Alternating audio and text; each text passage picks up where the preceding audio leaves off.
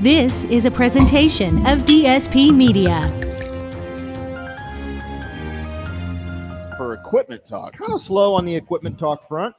You sent me an article, a couple days ago, maybe a week ago, about Rory McIlroy changing wedges. Yes. And so let's maybe talk about that just a little bit. One of the things that he talked about in stepping up to change his wedges was he wanted to change the bounce. Have you ever heard what the bounce is on a wedge? No, I've heard the term, but I mean, it's not like going to bounce a ball. Right. The bounce is the bottom of the golf club, and it's important because it impacts where you strike on the face. Okay. I've had the opportunity to go out to Titleist, and I've actually was fit for wedges by Bob Vokey. His name is on Titleist wedges. So I've had the opportunity to stand there in front of, a legend in club making and hit shots. And something I learned going through that process was that the bottom of the golf club is shaped differently for different players' swings to promote contact between the second and the fifth groove, i.e. the sweet spot. Right. That's where we want to hit the golf club. And players swing the golf club differently. Some have more shaft lean, the handle leaning forward. Some strike their shots with the shaft a little more vertical. Angle of attack is impacted by that. And the conditions in which you play on influence that. So when the wedge comes down in the swing, you want to have the bottom of the golf club shaped in a way that helps promote second and fifth groove. Most really good players, or I think there's a thought out there amongst kind of the general golfing population that good players play low bounce wedges, and if you're not a good player, you should be playing high bounce wedges. Right. Difference between that, a low bounce wedge offers less help from the club not digging. Okay. Essentially, the bottom of the golf club is shaped like the front of a ski. Right? The front of a ski curves up. Well, why? Well, it's to keep the ski on top of the snow or on top of the water. We don't want it to submarine. So when you're swinging a wedge and you deliver it down into impact, usually happen to me anyway. You don't want the golf club to dig, right? As teachers, we're always saying use the bounce, use the bounce, use the bounce. Well, we have low bounce wedges, which they're associated with a number 4, 6, 8. That would be a low bounce wedge. We have high bounce wedges, which would be 12 or 14. And it's the amount of help that the golf club gives you in not digging into the turf. When you stick the leading edge of the golf club into the ground, it slows down, it stops. You kind of get double shots. You can hit the double strike hit that, the TC Chen shot out at Pebble.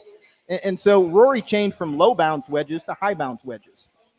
So I found that pretty interesting. Most people think that, hey, good players, tour players are all going to play, low bounce wedges because they're so skilled. Well, don't you, in my experience, don't you switch them up by turf, sand conditions, those guys switch up their wedges like firmer turf. Texas, in Texas, you don't want a big high bounce or firm sand. So they're always switching up wedges by turf conditions and sand conditions. I think elite players will have a tendency to do that sometimes. Yes.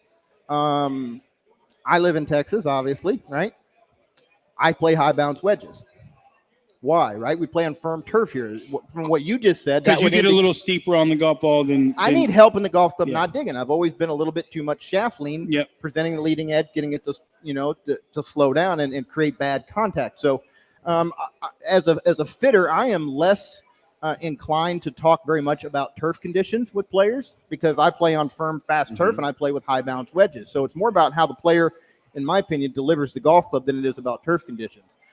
People would think about, Pacific Northwest where it rains a lot, that all those players should be playing high bounce wedges. Well, not necessarily. Sometimes the golf ball sits up so well up there in softer conditions that you can get by with lower bounce wedges. So Rory changed to high bounce wedges. He apparently wanted more help in the golf club not digging. It promoted better contact to him. It got a little bit higher flight, created a little bit more spin. So I found that to be something that's pretty interesting. And, maybe Sam Burns could have used a little bit of help with a different wedge fitting because, well, I think it was 5 chips he hit on that hole, right? He was in the lead of the golf tournament when that happened, wasn't he? Yeah. And he drove it greenside on a par 4. Hit it in a bad place. He couldn't really keep it on the green from where he was. But then he proceeded to not really use his wedge and try to bump a fairway wood up there that came back to his feet 3 times. Yep. So having the right wedges, I would certainly promote. Come see me. Go see another qualified fitter to talk about wedges. The turf condition to me is a much smaller factor than player delivery. Right.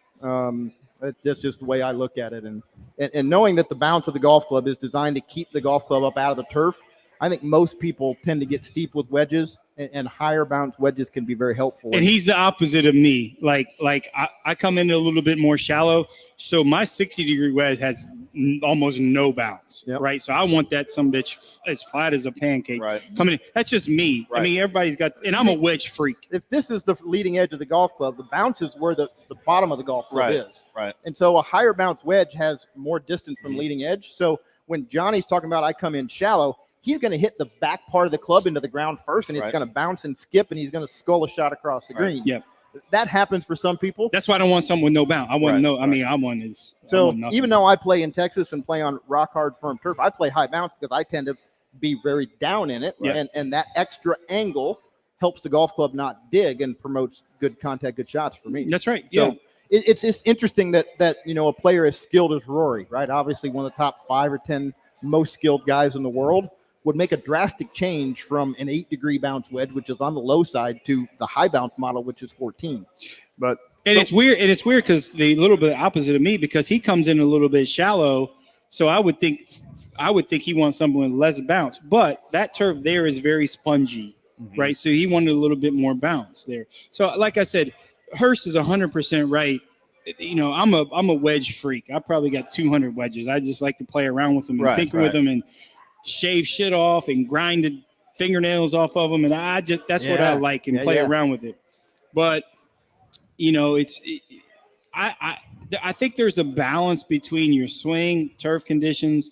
But Hurst is 100% right. It's more about your swing than course conditions. So would a player? Let me ask you this, just as the novice golfer, would a player maybe who's aging and his swing changes due to age, maybe an injury. Yeah. So that would affect what type of wedges and the bounce that he needs. Yeah, I think most players, when they pitch the ball, and I think it's more important in pitching than chipping, because chipping, we're going to generally use a lower lofted golf club, 8-iron, 9-iron, maybe a pitching wedge. But when we're pitching the ball, we're trying to hit it higher. And when we're trying to hit it higher, we have to make a little longer swing. We play with a little more loft, so you generally turn some. So as you age, and if you're losing hip mobility, you may not turn as well. That's going to cause you to do this, right? And that's going to probably necessitate a change in the bottom of the golf club to promote good, solid contact. Again, the idea of the bounce is to get it to match your swing so that you hit it between the second and the fifth groove, the sweet spot, so you get the ideal launch, spin, those kinds of factors. Nice. So come see me over at the Highlands. I'd be happy to fit you into wedges. We go outside and we actually hit shots. We talk to you about them. I give them to you in no particular order. I keep it secret from you so you don't know what you're doing. I just ask you questions about what you feel. And that's kind of the process that we do. But pretty interesting to see, one of the most skilled players in the world go to high bounce wedges when I think most of the golfing population says, he's a skilled player, he's going to play low bounce. So not always the case. Kind of similar to what we talked about last week with drivers, where I think he's searching. I think he's searching too. He is. And he tends to get too far under. Yeah. So, coming over the top more, being a little steeper is going to be something that'll probably help him. And he's a guy that, boy, when he gets it right, there's nobody better. But for a guy who's that good, it's kind of strange sometimes how off he gets. Can't have it all, Hurst. You can't have it all. Nobody, not like you. Well, I mean, I got, thank you, but.